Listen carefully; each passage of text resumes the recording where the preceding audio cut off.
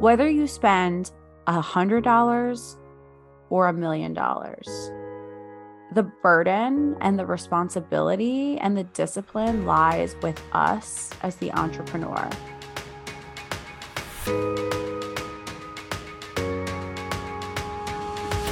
Hello and welcome to All the Things podcast. I'm your host, Regina Lawrence.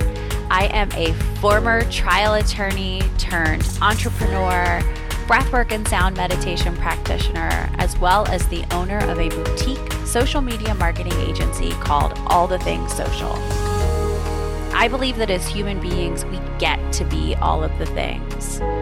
Brilliant, soulful, sexual, wildly inappropriate. We don't have to live in the boxes society tries to put us in. We get to be all of the things. On this show, you'll hear from some of my favorite humans and friends in a variety of spaces, including spirituality, business and branding, holistic health, sexuality, and neuroscience. This is a space for truly candid, soulful conversations with the goal of empowering you to be all of the things. Let's dive in. What if the secret to finding more peace, more clarity, more patience in your life came from the power of your own breath? What if you could scale the success that you're having in life and do it all with a calm nervous system? Something that most people don't know is that our breath is one of the main factors that has a control over our nervous system. Think about it when you're stressed or anxious. What is the first thing that we as humans tend to do? We hold our breath and we stop breathing. That is exactly why I created breathewithregina.com. Breathe with Regina is a virtual breathwork membership that offers 2 live virtual breathwork classes a month that you can do from anywhere in the privacy of your own home and drop in and learn how to really use the breath as a way to calm the nervous system. I like to say that breath is meditation for the person who can't meditate. I know that I have always been that person, and breathwork has been the key for me. Go to breathewithregina.com and check it out. I'm offering $1 for the first 2 weeks of membership. That's right, only $1 to check it out. And if after 2 weeks you don't see a difference or you're not interested, you can cancel at any time. So go to breathewithregina.com, sign up, and join me for a class. I would love to see you there. Hello, and welcome back to another episode of All the Things podcast. I'm your host, Regina Lawrence, and it's a manic manifesting generator kind of day, people. If you know me, you know what that means. If you don't know me, manifesting generators, we like to do a lot of things at one time. And when I have a lot of energy, I become a manic manifesting generator. And that's where we're at today. And we're going to just flow with the energy because perfect timing. It's a podcast day and I have to get a bunch of podcasts to my team. And so you get to be with me in my mania. Where have I been? I have been a sick lady lately. About once a year. I really pride myself in the fact that I don't get sick, but about once a year, I get taken down. And I usually get taken down with some sort of the flu. Excuse me while I sip my decaf coffee because this girl does not need any more caffeine. I usually get taken down with some form of the flu. That is exactly what happened. I was taken down and had some great rest and recuperation for about a week. Thank God for my team. They helped everything flow in my businesses. And now I'm back. I got over being sick and then I went into a 4-day training, which I'm going to share with you guys on an episode about prayer and connecting with the energy of the Creator. If you are somebody like me who was raised Catholic and are not Catholic, the whole sentence can be very triggering. It is very different. I feel like I'm learning how to redefine prayer and I'm learning how to redefine God and my connection to these things. And so this weekend really helped me look at the energy of the creator and look at the energy of God in quite a different way. And so, yeah, I can't wait to share about it. So we're back today. I wanted to do a little quickie episode about veering the opposite way from the creator, about how the size of your investments in your business don't always yield the result. What do I mean by that? I mean, just because you invest $25,000 in a mastermind doesn't mean you're going to make $25,000 back in your business. Just because you spend $100,000 on a coach doesn't mean it's going to yield that. But for some reason, we are conditioned to think if it costs more money, it will be of greater value. And that's just not the case. Like, just because we spend a lot of money on something doesn't mean it's going to like make our business necessarily more profitable. And there's lots of layers and levels to that. I often liken it to, do you guys remember like the P90X days, like the Beachbody days where like you would get a DVD and like all the bands and you'd see these like epic infomercials and you'd see these body transformations in the infomercials and you'd get really excited. You'd be like, oh my God, I want a transformation like Tanya. Like, yes, I can do 35 minutes a day of a workout. And then you buy the P90X or you buy the Insanity, or one of my favorites was Turbo Jam with Chalene Johnson. Me and my college roommate, Annie, used to do Turbo Jam in the living room of our Ohio house. But you'd buy the program and you'd take it home.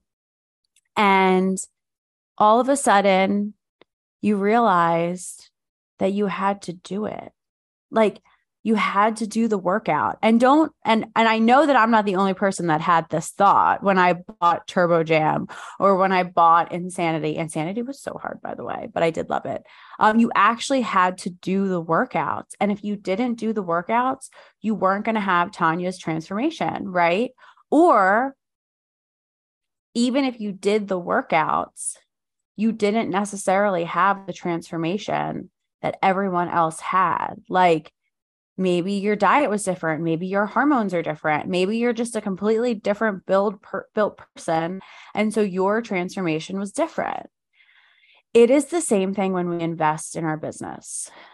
I am saying this from experience, from investing in coaches and programs and masterminds, and also from people I know. I recently had a conversation where there's a lot of these like Instagram famous coaches who are charging like upwards of $25,000 to $100,000 to work with them.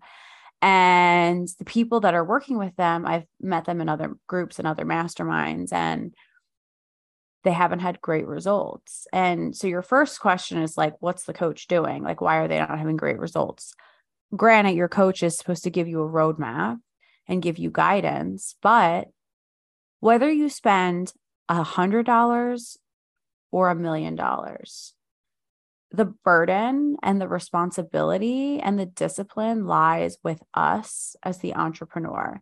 It lies with you. If you are somebody that keeps investing in program after program and you're not seeing results and you're feeling defeated, it might not necessarily be that the coach or the program wasn't good. It might be that you have disciplines to develop in your life that require energy and effort in a way that maybe you've never done it before. I'm sharing this because I think sometimes we need to stop and take an audit of our life. Do you guys hear Richard? Richard, hello, I'm in here. I'm podcasting. Come here. Star of the show always. Here he comes, Mr. America. I'm sharing this with you guys because I often take audit of my success and look at what am I doing. At the end of the day, it's not a coach's responsibility. It's not a mentor's responsibility. It's not a mastermind's responsibility. It's our responsibility. So When I have invested in businesses, but in these like business up leveling, right? Like a mastermind, a coach, a mentor, and I haven't seen the results I've wanted, I've had to get really real with myself.